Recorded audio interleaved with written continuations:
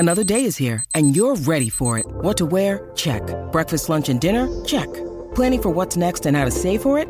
That's where Bank of America can help. For your financial to-dos, Bank of America has experts ready to help get you closer to your goals. Get started at one of our local financial centers or 24/7 in our mobile banking app. Find a location near you at bankofamerica.com/talktous.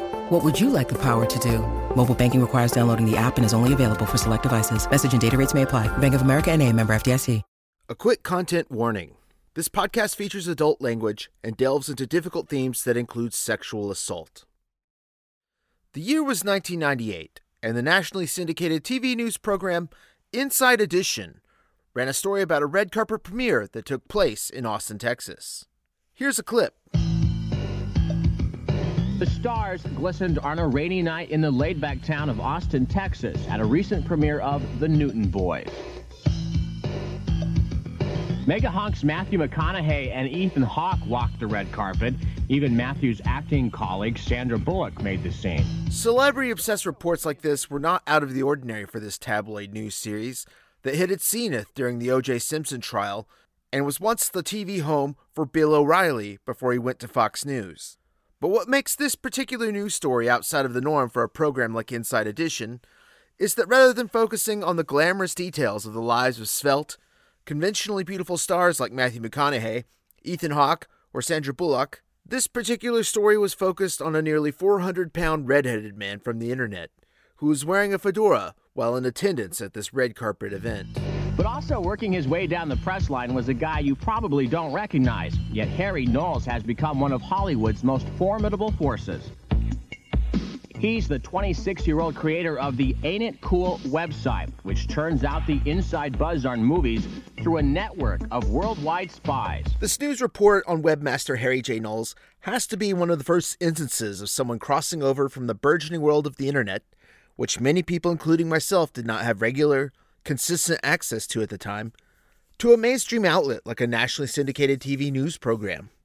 It was also for many people an introduction to an online world that seemed crazy, or even kind of dangerous. It's a little scary to me, but like when Lethal Weapon 4 was filming the gas station blowing up in LA, I had like 76 people on set, that were covering that. I mean, that's like all of a sudden, that's like, double what CNN had to cover OJ. His spies include actors, agents, and directors, but more importantly, regular folks who sneak into test screenings. You are listening to Download, a deep dive, long-form podcast documentary series that will explore the forgotten and sometimes complicated and problematic oral histories of the internet, specifically examining the moments when our digital world collides with, quote-unquote, our real lives. This entire first season, titled The Rise and Fall of Harry Knowles and Ain't It Cool News, will explore one of the very first times a collision between the digital and real world took place. Before Rotten Tomatoes, Netflix, or even social media, Ain't It Cool News was a central hub for movie fans on the internet. Launched in 1996, the website was founded by Austin, Texas native Harry J. Knowles, a semi-paralyzed man who lived in his father's basement. But despite his humble, unlikely origins, Ain't It Cool News infamously disrupted the Hollywood marketing machine by running unauthorized scoops, set reports, and production photos that were sent in by spies, as well as reviews of uncompleted movies. And in doing so, Ain't It Cool News became a monolith presence on the internet, both for movie fans as well as professionals and Hollywood elites working in the film industry. To describe the impact that Ain't It Cool News once had on film culture, here's C. Robert Cargill, who used to write for the website for more than a decade under the pseudonym Massaworm. It was Rolling Stone in the 60s. Like it was crazy pants. It was just fucking gnarly. It became Rolling Stone. Everyone in Hollywood was reading. If you were working in Hollywood and you owned a computer, you read Ain't It Cool News the same way you would read Variety or Hollywood Reporter. The website was certainly a huge deal for me when I was growing up in North Carolina in the 1990s and spending way too much time watching movies and surfing the internet. I was thousands of miles away from Hollywood, which is where I wanted to be. But the site convinced me for years that I was getting the real, unfiltered inside dirt on how filmmaking worked, as well as how movies were being made and unmade by the power struggles within the entertainment industry. But rather than take my word for it, here's Jasmine Marriott, who lived in California and was a fan of the site like me. I had a point in time where, I'm a single mom. I have 3 kids, and this was in the early 2000s, and I didn't have a lot of options for babysitters. My mom had passed away, and I was kind of housebound for a while. So being that I'm a huge movie geek, and the internet is, it's popping at this point, it's, again, early 2000s. Ain't it cool at that time? That's when they were really hitting their stride between, being just this little, tiny movie based website to starting to get some actual recognition. Like Harry was actually starting to, build up the site in terms of getting name recognition in the industry and getting access to things and stuff like that. I said that Jasmine was a fan of Ain't It Cool News like me, but the truth is she liked it even more than I did. In fact, she spent so much time on the site's chat room that they eventually made her into a moderator. Yeah, it was an unfiltered way for us all to kind of be obnoxious with each other. Like, since we couldn't all be in a room together being drunk and obnoxious, we were all kind of in a virtual room together being drunk and obnoxious. Nerds before nerds became cool. I was a moderator, and Harry came in, and I was a girl. I was one of the few girls that was actually in the chat room. So, and of course, when he first came in, I'm like, holy shit, that's fucking Harry Knowles. And of course we're fangirling. We're like, oh my God, this is Harry Knowles, the person who runs the site, and he knows everybody, knows everything. He has all these connections, and holy shit, he's like, the king nerd of everything that we love. The rise and fall of Harry Knowles and Ain't It Cool News will explore the impact, for better and for worse, that both the website and its creator had on cinema, the internet, and popular culture in general. Batman and Robin was the state of the art when this website started. Now look where we are. It's a different world, and we definitely help push the needle towards that world. This includes spawning a legion of copycat nerd culture and movie news websites that created a near-deafening echo chamber of enthusiasm for science fiction, horror, and superhero films, leaving very little oxygen in the room for anything else.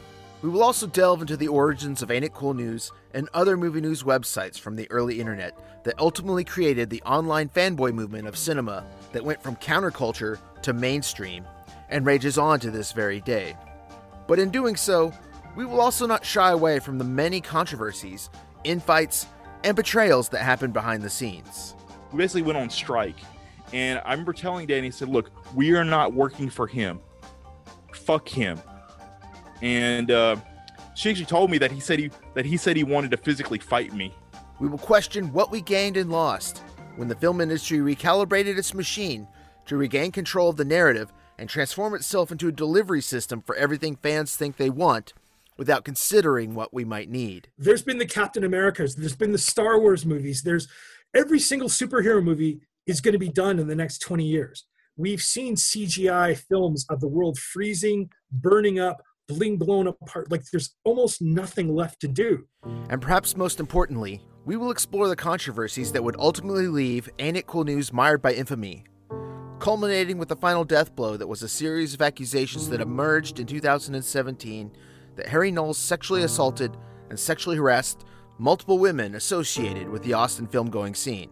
I can say, based on people that I spoke to who had other experiences with Harry or had directly seen Harry with other people who were not comfortable at all going on the record for various reasons, didn't want their name associated with it. Yes, it was definitely worse. There was a lot of stuff because people who had been victimized by him didn't feel comfortable sharing. And I understand why. And in doing so, we will try to discover what can and should be done to make geek and nerd culture, as well as the internet, a safer, more inclusive space for people who aren't straight white men. All of this and more as we tell one of the greatest and most unlikely stories from the Wild West days of the early internet. Now let's get ready to dial up, log on, and download. Welcome.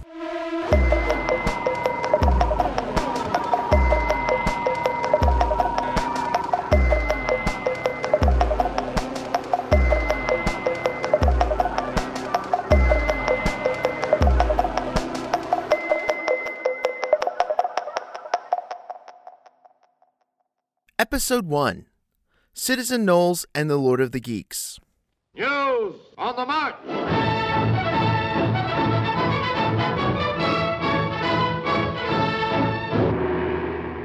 Legendary filmmaker Orson Welles once said, "If you want a happy ending, That depends, of course, on where you end your story.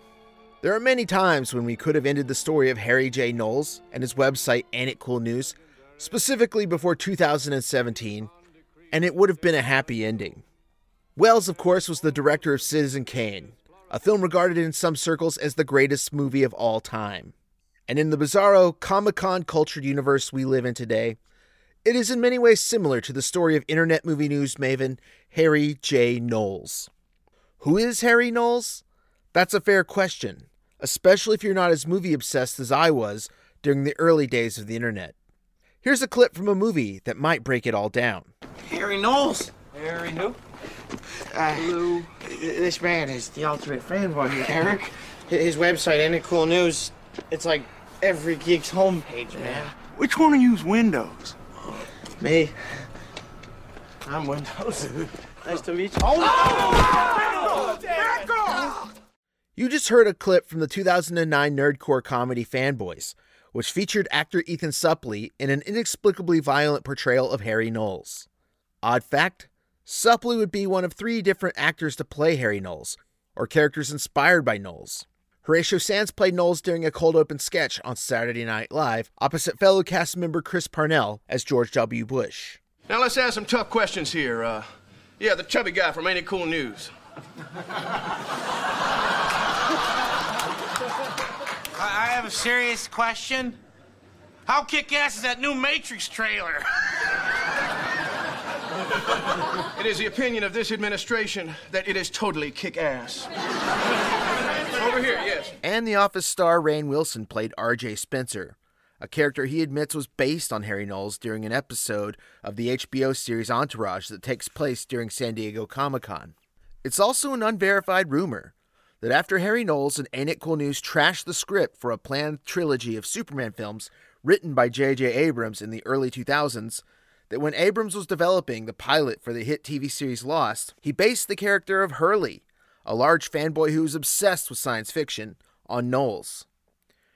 Reason being, allegedly, there was no one J.J. Abrams wanted to leave on a deserted island filled with vicious polar bears and man-eating smoke monsters more than the webmaster of Ain't It Cool News.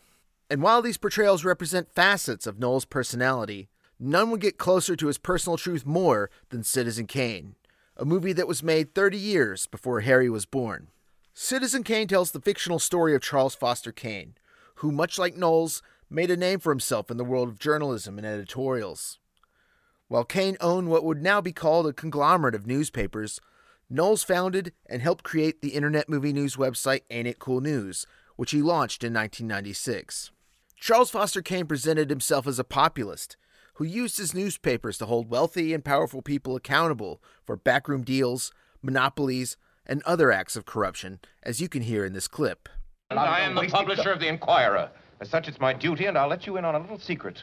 It's also my pleasure to see to it that decent, hard-working people in this community aren't robbed blind by a pack of money-mad pirates. Knowles had similar aspirations. He used his website in a network of writers and guest contributors that he frequently referred to as spies and henchmen, to go after the Hollywood power structure and hold them accountable for the many ways they would steamroll visionary creatives and, perhaps even more egregious than that, produce terrible, soulless movies that were frequently the result of filmmaking by committee and meddlesome test screenings. In a 1997 profile that ran in the New York Times Magazine, Harry Knowles shared the same sentiment to interviewer Bernie Weintraub when he said, I want to tell people the truth. You see these ads in newspapers or on TV, the greatest movie ever made, fantastic film. And it's fake. It's just fake. It comes from newspapers you've never heard of. And I just hate when they do that. Families are tricked into paying $40 or $50 to see a bad movie. I'm not out to trash movies. That's not it. I'm just trying to cut through all the hype. Harry is referring to a movie marketing ploy wherein studios would run ads for movies featuring positive or even glowing review blurbs from completely unknown movie critics from newspapers or radio and TV stations that nobody had ever heard of before. This practice culminated in 2000 when Sony Pictures ran ads from a critic named David Manning who had positive things to say about many of their films, including the Heath Ledger film A Knight's Tale, which is a pretty good movie, and the universally reviled Rob Schneider film The Animal. If you've never heard of the film critic Dave Manning before, there's a good reason for that. He never existed. Sony had invented this critic purely out of thin air to sell movie tickets. So Harry wasn't wrong to attack studios for being less than honest to filmgoers. At the same time, despite Harry's stated mission to tell people the truth, his site frequently did the opposite from the very beginning. For instance, many of the so-called spies and henchmen who worked alongside Harry at Ain't It Cool News enhanced the mystique he gave the site by writing under code names. These code names included Moriarty, Quint, RoboGeek, Joe Hallenbeck, Nordling, Massaworm, Capone, Mr. Beaks, Horrorella, Billy the Kid, Mira Jeff, Outlaw Vern, Ghost Boy, Neil Cumpston, and one of my personal faves, Alexandra DuPont, the latter of whom has an identity that is still a mystery to this day. And seriously, Alexandra, if you're listening to this show, please contact me. I would love to talk to you and hear your story. Anyway, by obscuring their identities, Harry achieved two things. The first thing he achieved might not have been intentional. However, by giving these writers imaginary names and backstories, while still maintaining his own name and identity, while also running a cartoon illustration of his face next to the site's masthead, Harry and Knowles absorbed a lot of the credit for their work, both good and bad. The second thing he accomplished is that, along with their pseudonyms, Harry also imbued these writers with fake personas and backstories that further enabled him to blur the line between reality and the website's fiction, which in turn allowed Harry to frequently engage in activities that violated the ethical and moral boundaries that govern both journalism and film criticism. Here's Drew McWeeny, who wrote for Ain't It Cool News under the pseudonym Moriarty. And Harry would publish anything from anybody. And Harry frequently lied to you guys about, well, I have two sources. No, Harry would have one source that he'd never heard from before, but if he liked the story, he'd run it. And he would make up a backstory as to why it was okay. And that was the biggest sin I saw him commit on a massive level, was the idea that all information is equal, as long as it's interesting. Honestly, the statement from Drew McWeeny reminded me a lot of the scene from Citizen Kane, where Charles Foster Kane is being admonished by his former mentor, Mr. Bernstein, for fabricating stories for his newspapers about an impending war between Spain and the United States. Is that really your idea of how to run a newspaper? I don't know how to run a newspaper, Mr. Thatcher. I just try everything I can think of. Charles, you know perfectly well there's not the slightest proof that this armada's off the Jersey Hello, coast. Mr. Bernstein. Excuse me, Mr. Can you Kane. prove it isn't? This just Mr. came Bernstein, in. I'd like you to meet Mr. Thatcher. I'll just borrow How do you do, Mr. Thatcher? Leland, Hello. Mr. Thatcher, my ex-guardian. From We have Cuba. no secrets from our readers, Mr. Bernstein. Mr. Thatcher is one of our most devoted readers. He knows what's wrong with every copy of the Inquirer since I took over. Read the cable. Girls delightful in Cuba, stop. Could send you prose poems about scenery, but don't feel right spending your money. Stop. There is no war in Cuba. Signed, Wheeler. Any answer? Yes, dear Wheeler, you provide the prose poems. I'll provide the war. And at the end of their stories, both Charles Foster Kane and Knowles' aspirations were derailed by scandal. For Kane, it was an extramarital affair. For Harry Knowles, it was something far more serious. It was a series of accusations that he sexually harassed and sexually assaulted multiple women, which blew up in September 2017 during the initial salvo of the Me Too movement. Going back to the quote from Citizen Kane director about happy endings and how they depend on where we choose to end the story, if we were to end the story about Harry J. Knowles right now, in this moment, most people would agree that it would be a dark, depressing ending. Many would also agree that he probably deserves it. But it's at the end of the story that I want to rewind to where it begins. Like Kane, Knowles came from humble origins.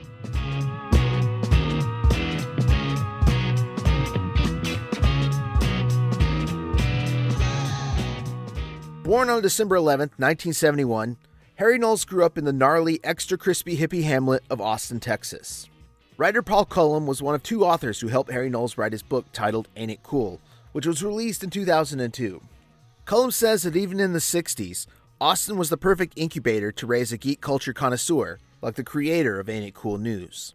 You know, it's the kind of town where the book critics are the music critics are the film critics, because it's these culture mavens, right? And it's because the university's there, but it's also just unlike anywhere else. It's just a kind of it's built for geeks. It's built for people who know everything about everything. Austin, Texas is a place that, in many ways, is defined by the world-class artists who made the city their home at some point in their lives. From musicians like Janis Joplin and Townes Van Zandt, to actors like Matthew McConaughey and Sandra Bullock, to directors that include both Robert Rodriguez and Terrence Malick. Even other controversial digital media creators like Joe Rogan and Alex Jones call Austin, Texas their home. Austin, Texas-based illustrator Timothy Doyle says he would frequently see the latter when Doyle used to work at the Alamo Drafthouse Cinema. Like Alex Jones was just like this idiot local guy who happened to have a public access TV show, and then now it's the nation's problem as opposed to just Austin's problem. He used to come into the Alamo Drafthouse all the time to screen his fake documentaries, and you'd talk to him, and he'd always admit, if you're on the staff talking to him, he'd be like, "Yeah, it's all bullshit. Whatever. We just, my fans are crazy." And then he'd get on camera and like, "Oh, the world's ending." Like, you don't believe any of this shit, man. But that was before 9/11. Then he started to get real serious after that because some dummy put him on CNN or something, and he got real famous. You could say that Austin is defined by the many artists who lived here, only to make a huge dent in the world. Paul Cullum adds that the city is equally defined by those who stayed behind. There were people there who have world-class knowledge and talent that, just kind of seeded the area. So it was a ferment, and I was born into it, or fell into it. Harry was born into it. And, so you put them all in a concentrated place where the cheap state university is, that's endowed by an oil field. Harry Knowles' parents, Jay and Helen Knowles, were among those in Austin who stayed behind and tried to build something in this town. They were this pair of nerd culture gypsies who sold movie posters and comic books at fan conventions. In addition to that, they were part of a circle of movie lovers who would watch 16mm film prints of old films projected onto a bedsheet in the movie room they had in the second floor of their Victorian home. That's where Harry Knowles first caught the attention of Lewis Black, an authority on arts and culture in Austin, Texas. Black co-founded the Austin Chronicle, which he ran for 30 years, as well as South by Southwest Festival. He also played a part in the Richard Linklater film Slacker, which is a very pivotal movie in the history of American independent cinema. He also has a role in my all-time favorite documentary, The Devil and Daniel Johnston. And seriously, if you've never seen that last movie, check it out. It's great. Anyway, here's Lewis Black. Oh, I became aware of Harry when he was 40 years old. I was friends with his parents, who had one of the comic book stores in town. And we used to go over to the parents' house and watch like an hour of trailers for like Night of the Grizzly Monster or The Blood That Ate the City. He lived in the movie room. He was always a little bit of a rat, but he knew it was, the extent of his knowledge was astonishing. And from early on, he was reading all the Golden Age comics. He was really he had a voracious appetite for film. In Harry's book, he describes this as an idyllic time in his life. His parents were together, they traveled to concerts and fan conventions and even Renaissance festivals, selling everything from psychedelic light shows, movie posters, comic books and memorabilia, to jewelry, woodworking, metallurgy, and macrame. And Harry was happy, even if from the outside one might consider it to be somewhat of a vagabond existence. That's where I met most of the colorful characters who were to become my first friends. Hippies and drifters and Vietnam vets who couldn't quite find their way back into society, but to a kid, they were like carnies or circus people. There were too many colors and loud explosions going off inside of them for most people to handle. But for me, they were a natural extension of the cartoons I was enslaved to. I think I was 4 when my parents first bought me a Question Authority t-shirt. I was schooled young in the value of eccentricity. If the story I was telling about the life of Harry Knowles ended here, it would probably be a happy story. I actually saw a picture on Reddit taken at the San Diego Comic-Con on July 30th, 1975. The convention was but a fraction of what it has become now, and Harry, who's 3.5 years old at this time, is wearing hippie jeans and a t-shirt, while hanging out at a booth with a vendor who is showing him a hardcover collection of old Flash Gordon comics. Tugging at the table skirt, Harry looks impish, grinning from ear to ear, lost in a place and a culture that brought him both comfort and joy.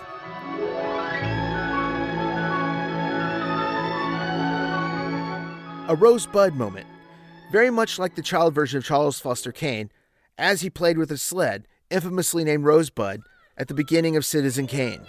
Be careful! careful, Charles. Kane. Pull your muffler around your neck, Charles. Kane, I think we shall have to tell him now. Like Charles Foster Kane, Harry was plucked from his meager but rather joyous existence and plunged into a world of privilege. According to Harry's book, when he was 11 years old, his mother was lured by her family's immense wealth and under threat that she would be disinherited to leave Harry's father and take Harry and his just-born baby sister with her. From there, they drove more than 4 hours away to live at her extended family's ranch in a West Texas town called Seymour. The ranch was owned by her grandfather, Harry's great-grandfather, who was both wealthy and a real piece of work that wanted nothing more than to control the lives of both his daughters and his granddaughter, Harry's mom. Outside of guilting Harry Knowles' mom into leaving her husband and returning to the family ranch, perhaps the worst example of great-grandfather Portwood exerting control over his kin was when he had his other daughter, Helen Lee, Harry Knowles' great-aunt, essentially kidnapped by Texas Rangers and committed to a mental institution for being a lesbian. In an online genealogy page that Harry's father, Jay Knowles, wrote about the Portwood family, Jay mentioned that Mr. Portwood even had his daughter subjected to electroshock therapy in a ghastly attempt to cure her homosexuality. After Helen Lee's eventual release, she lived the rest of her life on the Portwood family ranch, just like her sister Paula Ann, Harry's grandmother, and ultimately Harry's mom. Here's another example from Harry's book, wherein he describes his great-grandfather. My great-grandfather, Harry Housel Portwood, born in 1905 in Decatur, Wise County, was the patriarch of this clan. He had a paralyzed right hand where somebody had stabbed it to the tabletop in a barroom fight over a whore in a Depression-era speakeasy in Mineral Wells. I'm named for the cocksucker. And I stood over him one Sunday in 1990 after he'd fallen in the kitchen and cracked open his head, and I watched him die. They had rushed him to Dallas's Parkland Hospital, the same place they took Kennedy, with his brains brocaded on his waistcoat. And I caught him half in and half out of consciousness. I whispered, "Die," and he flatlined seconds later. It was like he'd been waiting for that to leave the world behind. I can't say enough against the man.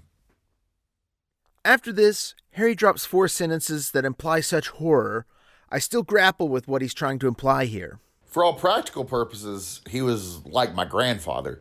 This is the Chinatown part. The reason why is that his daughter, my grandmother Paula Ann Portwood, was raped at her 13th birthday party. And the product of that union was my mother, Helen Jane. So my mother and my grandmother were virtually raised as sisters. The awfulness of these 4 sentences really hits you in layers. Harry's statement that his own grandmother was raped when she was 13, during her birthday party no less, and then forced to live with the resultant child of that rape, Harry's mother, as if she were her sister, would surely drive most people over the edge. And Harry later confirms that his grandmother, Paula Ann, did in fact struggle with mental health issues for the rest of her life. In his book, Harry details a no doubt traumatic experience that occurred in 1987 when his mother and grandmother stood on their respective porches at the family's ranch compound and, while standing 50 yards apart, calmly fired handguns at each other. Harry adds that he and his sister witnessed the entire violent episode while ducking behind a rolled-up carpet.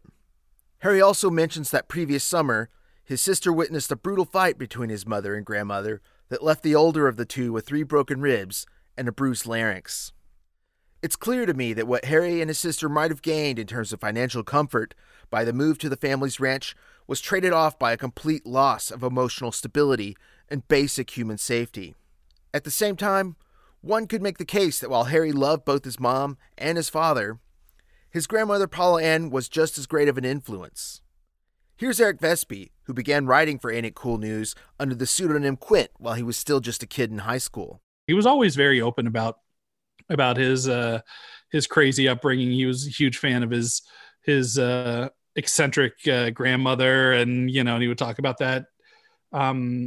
He hated his kind of growing up in a shit kicker town, and I know that his mom and dad separating early in his life was a big deal for him. Diagnosed with schizophrenia, Harry's grandmother would tell these wild, outlandish stories about how she got to hang out with Elvis Presley after he performed at a local dance hall, while the king of rock and roll bounced Harry's then 5-year-old mother, Helen Jane, on his knee until she fell asleep. Harry's grandmother would also allege that she had a fling with James Dean while he filmed his third and final movie, Giant, in the nearby town of Marfa, Texas. I guess you're about the best-looking gal we've seen around here in a long time, I think. But these wild stories would often blend elements that were true. For instance, while no one could verify that Paula Ann Portwood had slept with James Dean on the set of Giant, it is true that she was a horse-riding double for Dean's co-star, Elizabeth Taylor. Harry's grandmother also claimed that she had rebuffed advances from John Wayne while playing a small part as a Mexican prostitute in The Alamo, while actually doing the deed with Wayne's co-star on that film, actor Lawrence Harvey. Some of Paula Ann's stories would take a much darker turn. If this were a true crime podcast, I could probably spend at least 2 episodes unpacking the many details in the second chapter of Harry's book. This chapter, titled A Boy's Best Friend is His Mother, is a reference to Alfred Hitchcock's Psycho. Well, a boy's best friend is his mother. It details many horrific events, including shootouts, suicides, ghosts, a wild story about robbing a poker party ran by the Arizona mob, murderous evil twins, and even a lost treasure. Paula Ann allegedly told a story about how legendary outlaws Quanah Parker and Jesse James secretly buried gold on the Portwood family ranch. But like many yarns weaved in the South, the line between reality and whimsical or even bizarre and sometimes disturbing folklore can be blurred. This is Texas, mighty colossus of the Southwest, a land of infinite variety and violent contrasts. But more than a state, here is a state of mind, manners, morals, emotions, of people who are often as exhilarating, exasperating, exciting as the land they belong to. And the same could be said of Ain't It Cool News, which presented itself as a place where one could get the true dirt on how movies were being made, and worst of all, unmade in Hollywood, while simultaneously presenting a purely outlandish, fantastical narrative about the people who created the site. C. Robert Cargill says one of the reasons he first admired Harry was for his gift as a storyteller. He's a raconteur. Like he knows how to spin a yarn. He knows how to tell a story. He knows what details to, go for. He's a good storyteller in that vein. So yeah, he was charismatic, funny, somebody who always really charmed a lot of people. But sometimes a lot of people got it, that level of charisma also can very much turn people off. And so people also hated him and reviled him. But yeah, he was always surrounded by friends. Despite the many tensions and horrors that Harry may or may not have experienced growing up on the Portwood Ranch in Seymour, Texas, there are at least 3 details that I believe. First, both Harry and his sister grew up with immense wealth. Harry talks about how they had a full-size pool table and multiple arcade machines in their bedrooms. Harry also mentions that he could walk into any store in town, sign his name, and get whatever he wanted and simply have it charged to his family. Second, while Harry states that the closest movie theater was 110 miles away round trip from the Portwood family ranch, he was able to entertain himself with an entire inventory of his parents' collectibles store, which his mother gained possession of in the divorce. This inventory included 175,000 comic books, 30,000 paperback books, and 5,000 videotapes. Here's how Harry described it in his book. It was a huge amount of media, and while I never really explored this massive treasure trove before, since there was always something to do back in Austin, now I had nothing but time. It was like being in prison. You sit there and you read the entire library. To this day, I still have trouble talking to modern comics fans because they don't know the history of it. It's the same thing with film because I studied all these tapes going back to the 20s.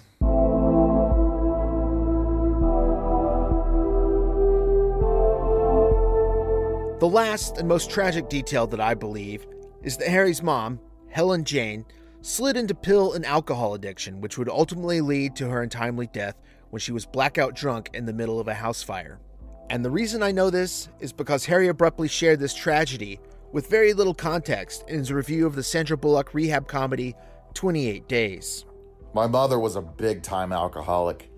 When they found her body after the fire, her blood alcohol level was at 0.5. when she died. She was in an alcoholic coma, but I still remember the way she'd stumble, the way she would slide her hips weird while standing, that blank, unfocused stare with the ever-moving jaw and guttural sounds. The cruel things she'd say that were wonderfully funny to her, but the next day's realization would just force the bottle back to her mouth. With his mother tragically, painfully taken out of the picture, Harry and his sister were able to live with their father Jay again, and life appeared to have returned to the goodness that Harry knew when he was just a small kid. Harry put his college plans on hold in order to settle and take care of his mother's estate. All the while, he started to earn a living again, working at fan conventions with his father. It was at the conclusion of one of these conventions wherein yet another tragedy would befall Harry Knowles.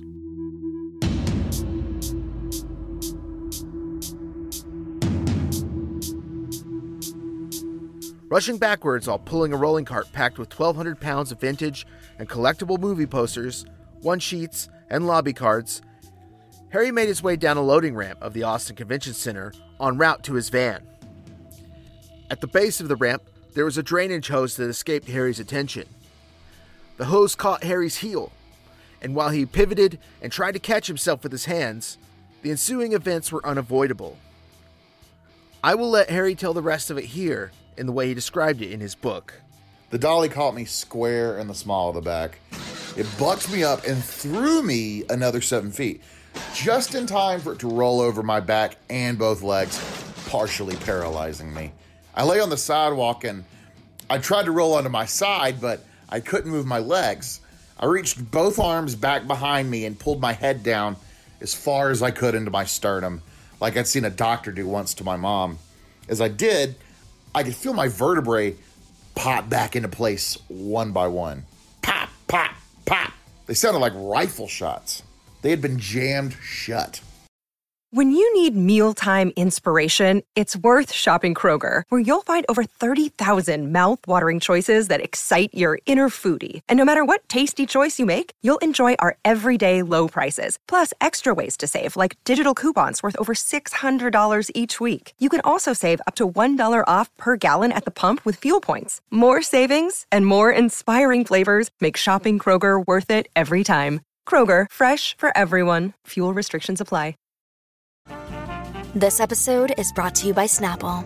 Welcome to the Snapple Market Auditory Experience. Close your eyes. Imagine you're walking into your neighborhood store. You make your way to the back and reach for your favorite Snapple flavor. You can't wait. You take a sip. Whoa, that's a lot of flavor. What flavor are you holding? Now open your eyes and check out Snapple.com to find ridiculously flavorful Snapple near you. Physically speaking, this gruesome accident would forever alter Harry's life. The semi-paralysis, combined with Harry's weight, which he said was around 300 pounds at the time before the accident, only to then balloon to more than 500 pounds, left him to live out the rest of his life in and out of a wheelchair, and mostly the former for those who want to keep count. If the story of Harry J. Knowles were to end after the death of his mom and this horrible accident, it would be a tragedy. But of course, the story doesn't end here. To get us to the day that would make for the perfect, happy ending in the life of Harry J. Knowles, we would have to fast forward to December 8, 2001. This was the day that I, along with more than 200 hardcore movie geeks, got to join Harry as we watched his all-time favorite movie on the big screen. Despite, or maybe because of the many similarities that Harry has with the movie's main character, Citizen Kane is only his 8th favorite film of all time. His number 1 pick?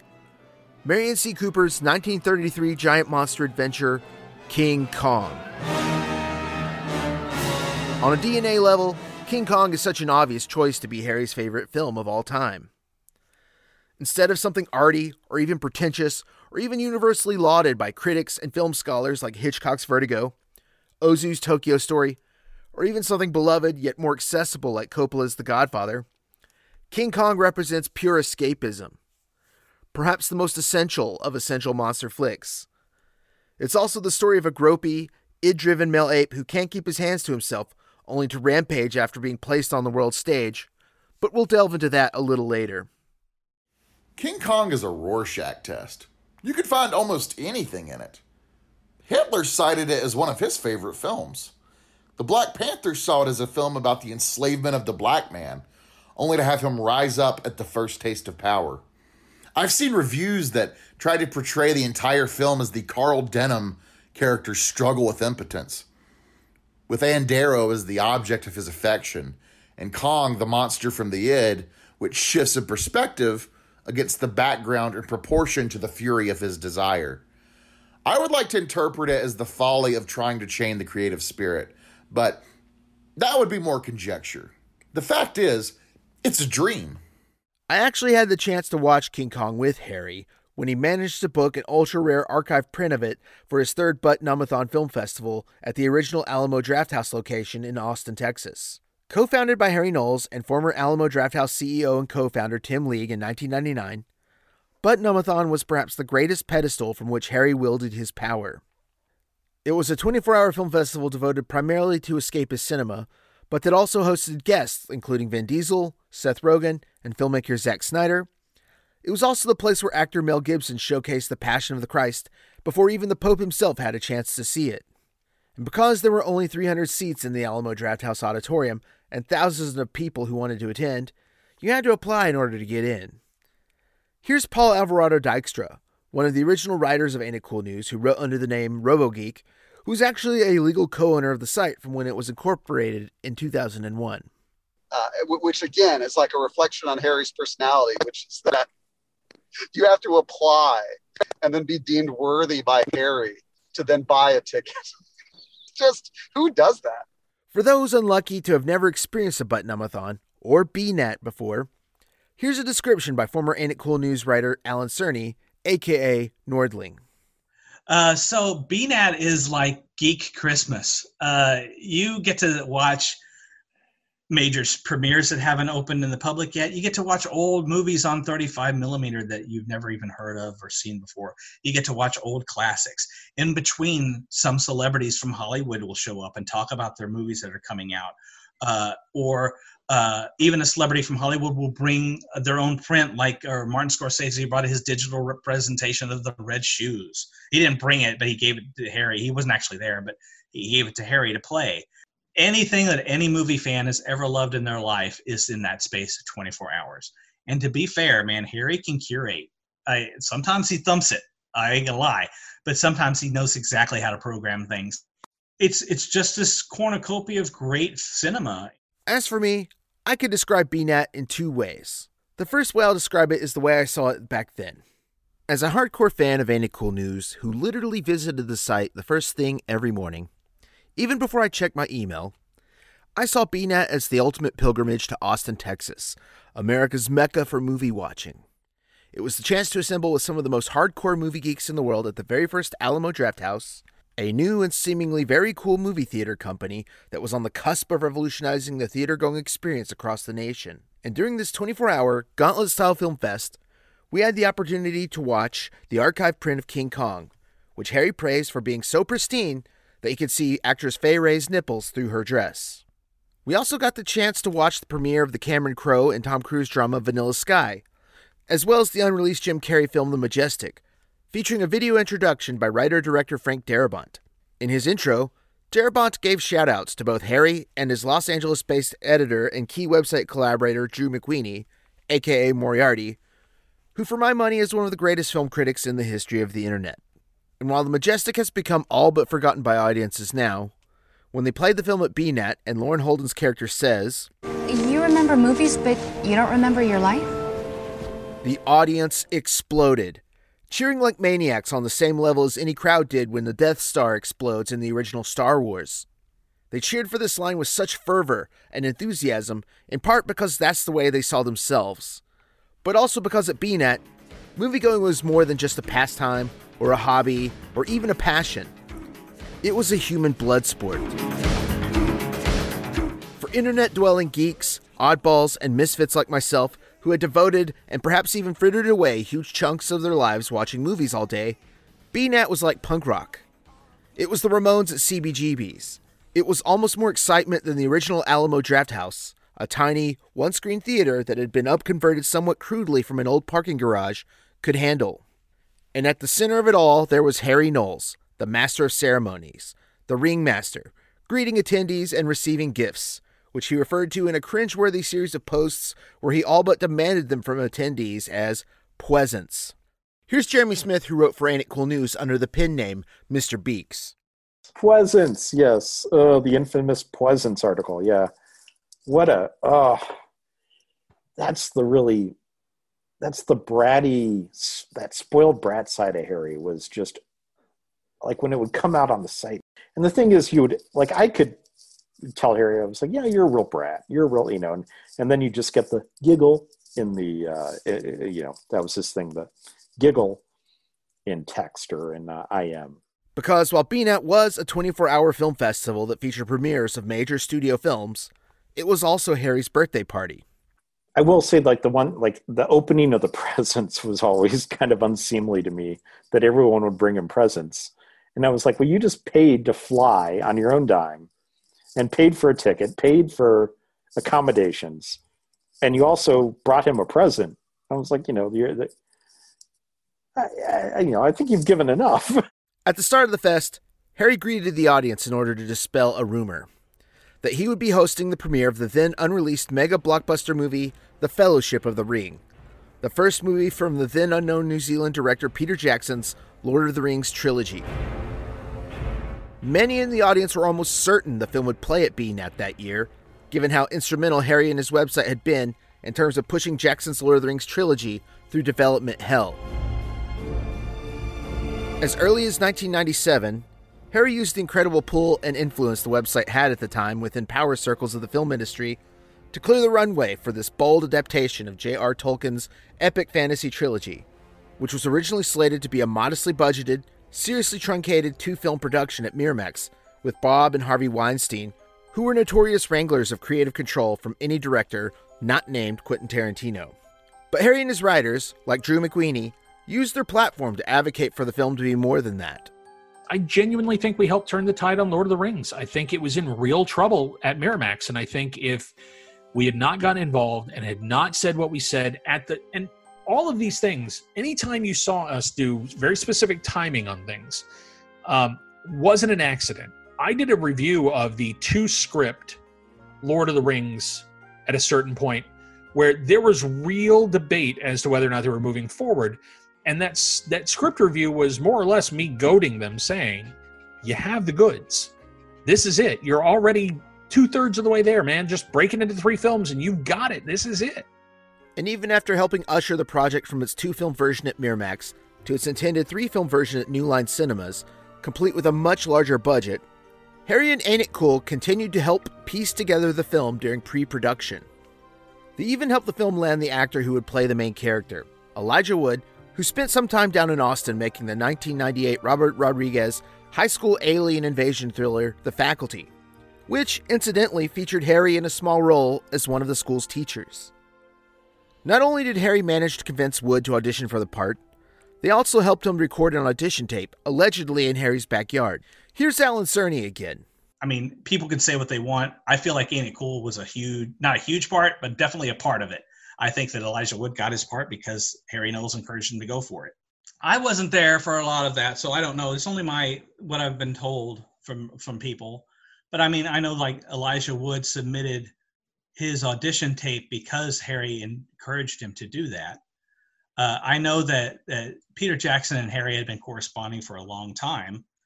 And from what I understand, when there was frustration between Peter Jackson and the upper producing team at the time, they wanted to make it 1 movie and then 2 movies, and he had to fight to get it to 3 movies. All that stuff. He was interacting with Harry the whole time because they're both King Kong enthusiasts. Harry's it's his favorite movie, and they would just talk about it. And Harry was always supportive of that film.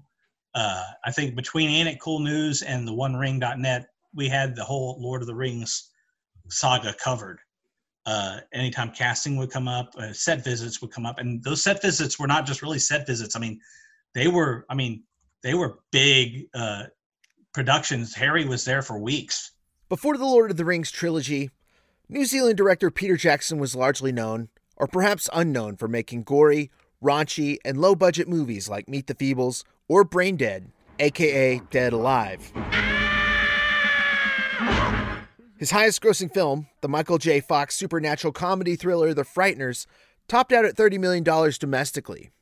While the fact that Jackson managed to finagle hundreds of millions of dollars to film 3 back-to-back fantasy epics can be attributed to a variety of factors that have nothing to do with Harry or Ain't It Cool News, it's also true that Ain't It Cool News was a huge help on many levels during many stages of the production.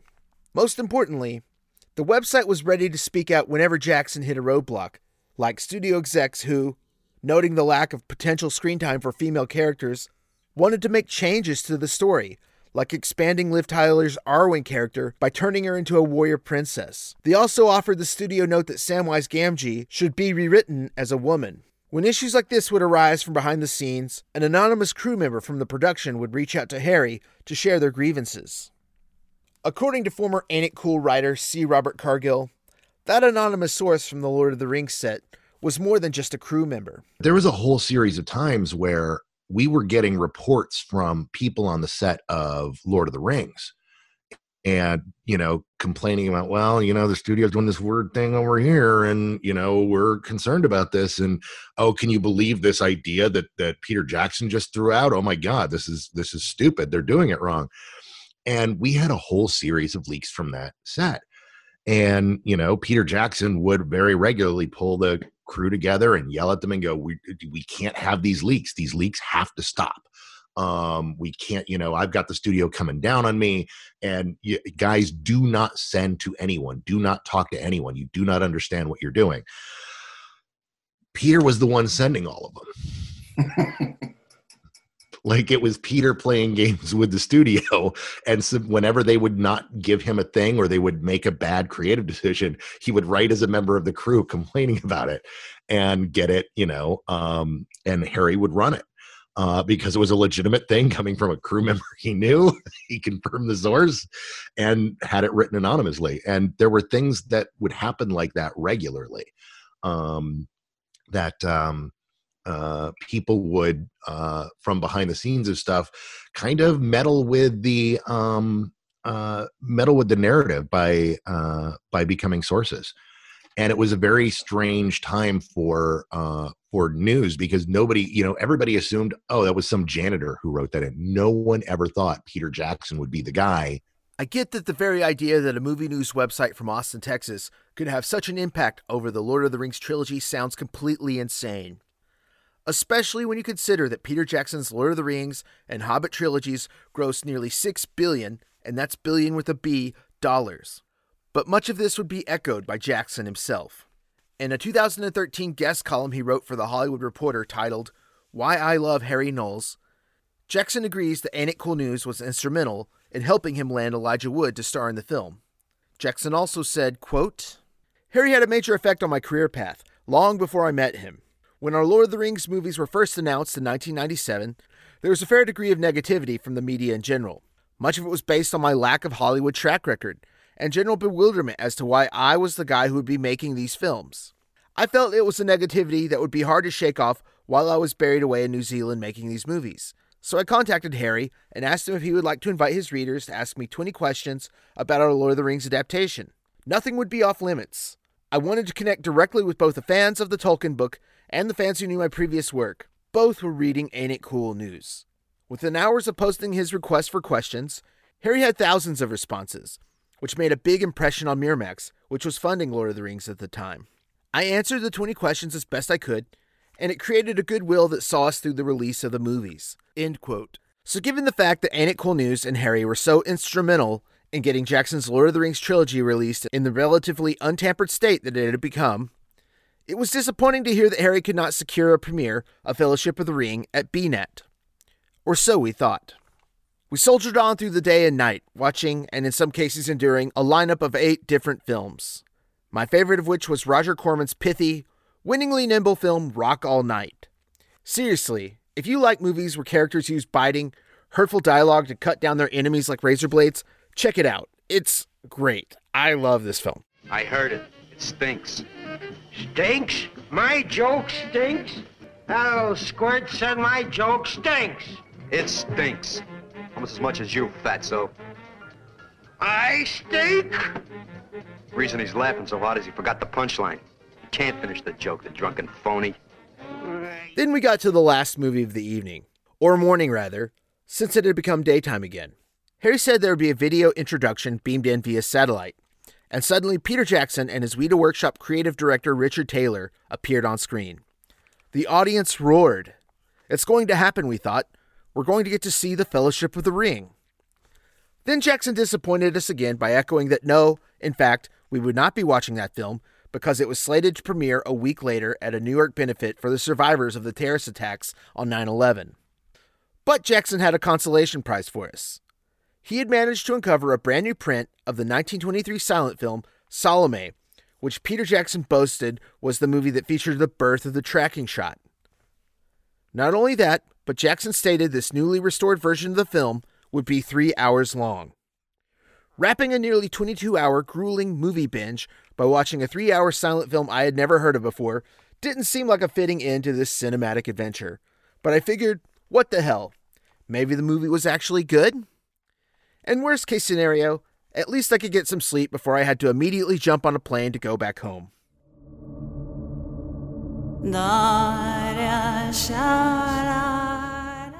The movie started with a series of slow iris-in shots of people's faces, and I was getting ready to drift into a much-needed sleep.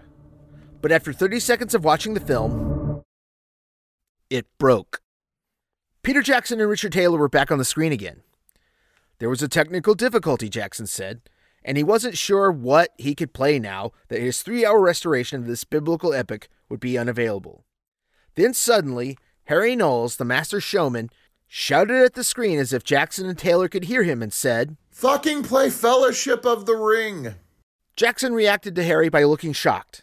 He then goaded the audience once more by asking us if we really wanted to watch The Fellowship of the Ring. We screamed so loud that if we were 1 decibel point louder, the roof on the building of this tiny, one-screen cinema would have collapsed. It was then that Peter Jackson agreed to let us watch the movie. After that, if Peter Jackson and the staff of the original Alamo Drafthouse had managed to open a bay door and reveal a 700-pound grizzly bear and say, "But first you must kill this animal, using nothing but your hands," I wonder how many of us would have been willing at that point to leap into the jaws of death. But no, our next challenge would not be so dangerous or violent. We were simply sworn to secrecy. The story about how the film was supposed to premiere a week later at the 9/11 benefit in New York was not actually a lie. They told us not to tell anyone that we saw the movie, nor to write about it online. And at least in terms of the latter, every single person in attendance that day kept that promise. The entire audience also had to be escorted out of the theater so that corporate security guards from the studio could search our bags and pat us down to ensure that we did not have cameras or recording equipment. Once we were all seated again, the movie started.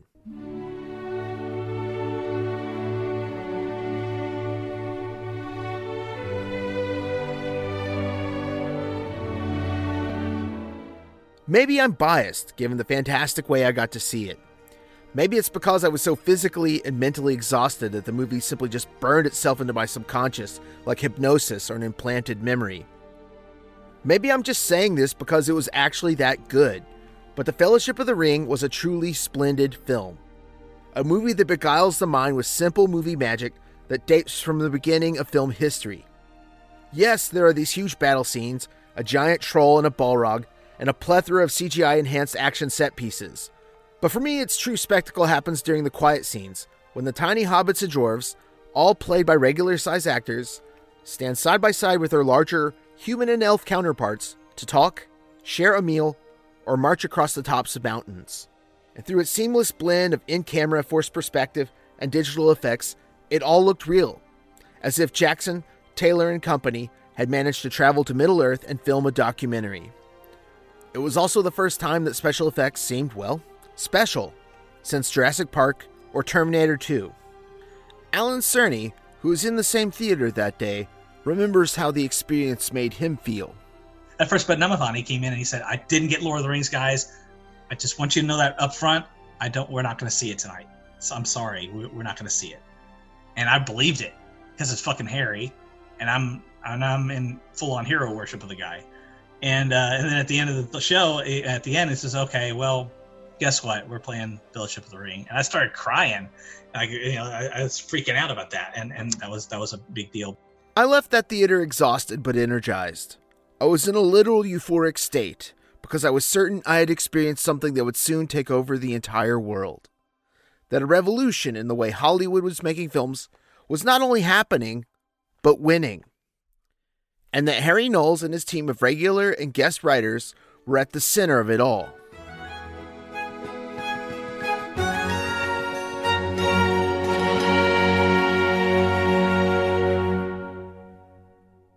But if you were to ask me how I saw it now, the description would be less celebratory or grandiose, because there were so many things I didn't know. For instance, I didn't know that Jasmine Marriott, the hardcore fan of the site that we met at the beginning of this show, dreamed as I did to have the chance to attend BNAT. I also didn't know that when she finally got the opportunity in 2005, that it was far worse than the experience that I had. I didn't know that the studio sent all these unreleased movies to Harry as part of a long-term plan to court both him and his site in an attempt to buy positive hype and influence. I didn't know that many of the writers who worked for the site did so for years without regular pay, and that even more of them were never paid at all.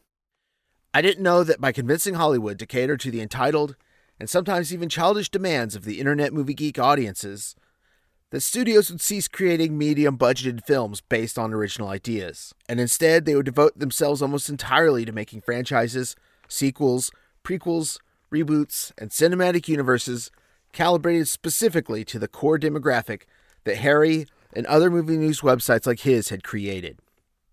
I didn't know that the women who continued to write for Ain't It Cool News endured a barrage of sexist and hateful comments from fans of the site, known as talkbackers, creating a work environment that was hostile and even traumatic. And worst of all, I didn't know what we would all learn in 2017 when it was reported that some of the women who were part of the Austin film scene were repeatedly sexually harassed and sexually assaulted by Harry Knowles. I also didn't know that there were stories we are still not able to share because the women involved are simply not comfortable with coming forward. In short, the story is at times worse than people know and worse than they might ever know.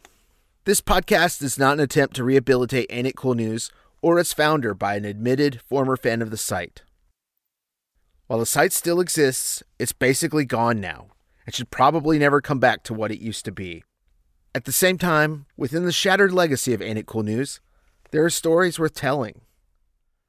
Stories about survivors. Stories about creative triumph.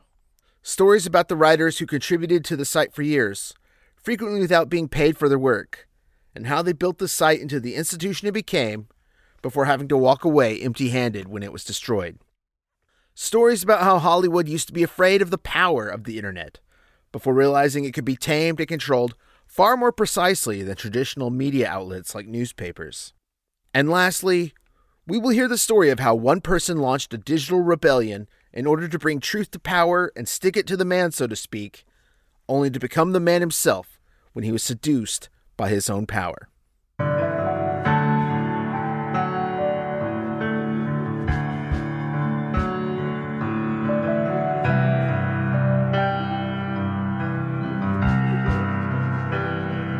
Thinking of you and me,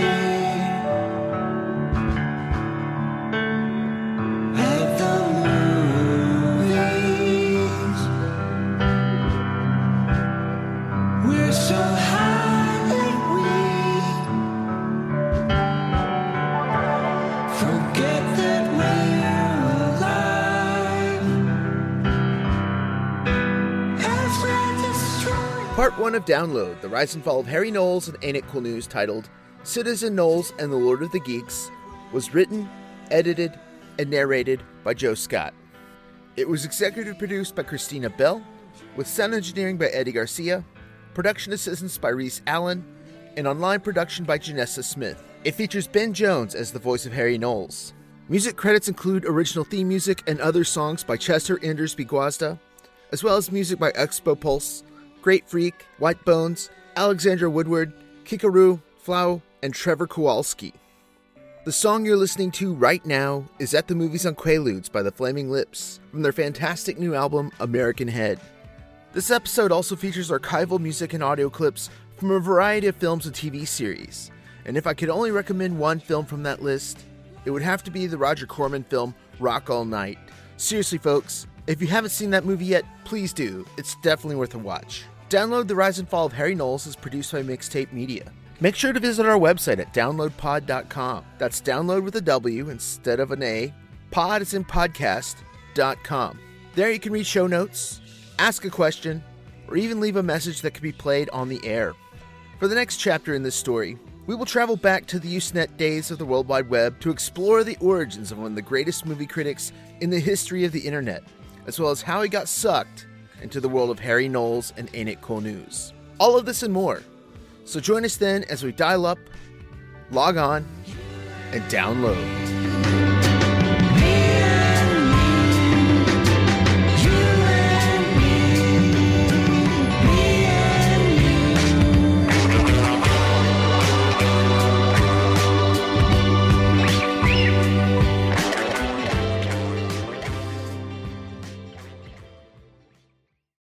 File's done. Goodbye.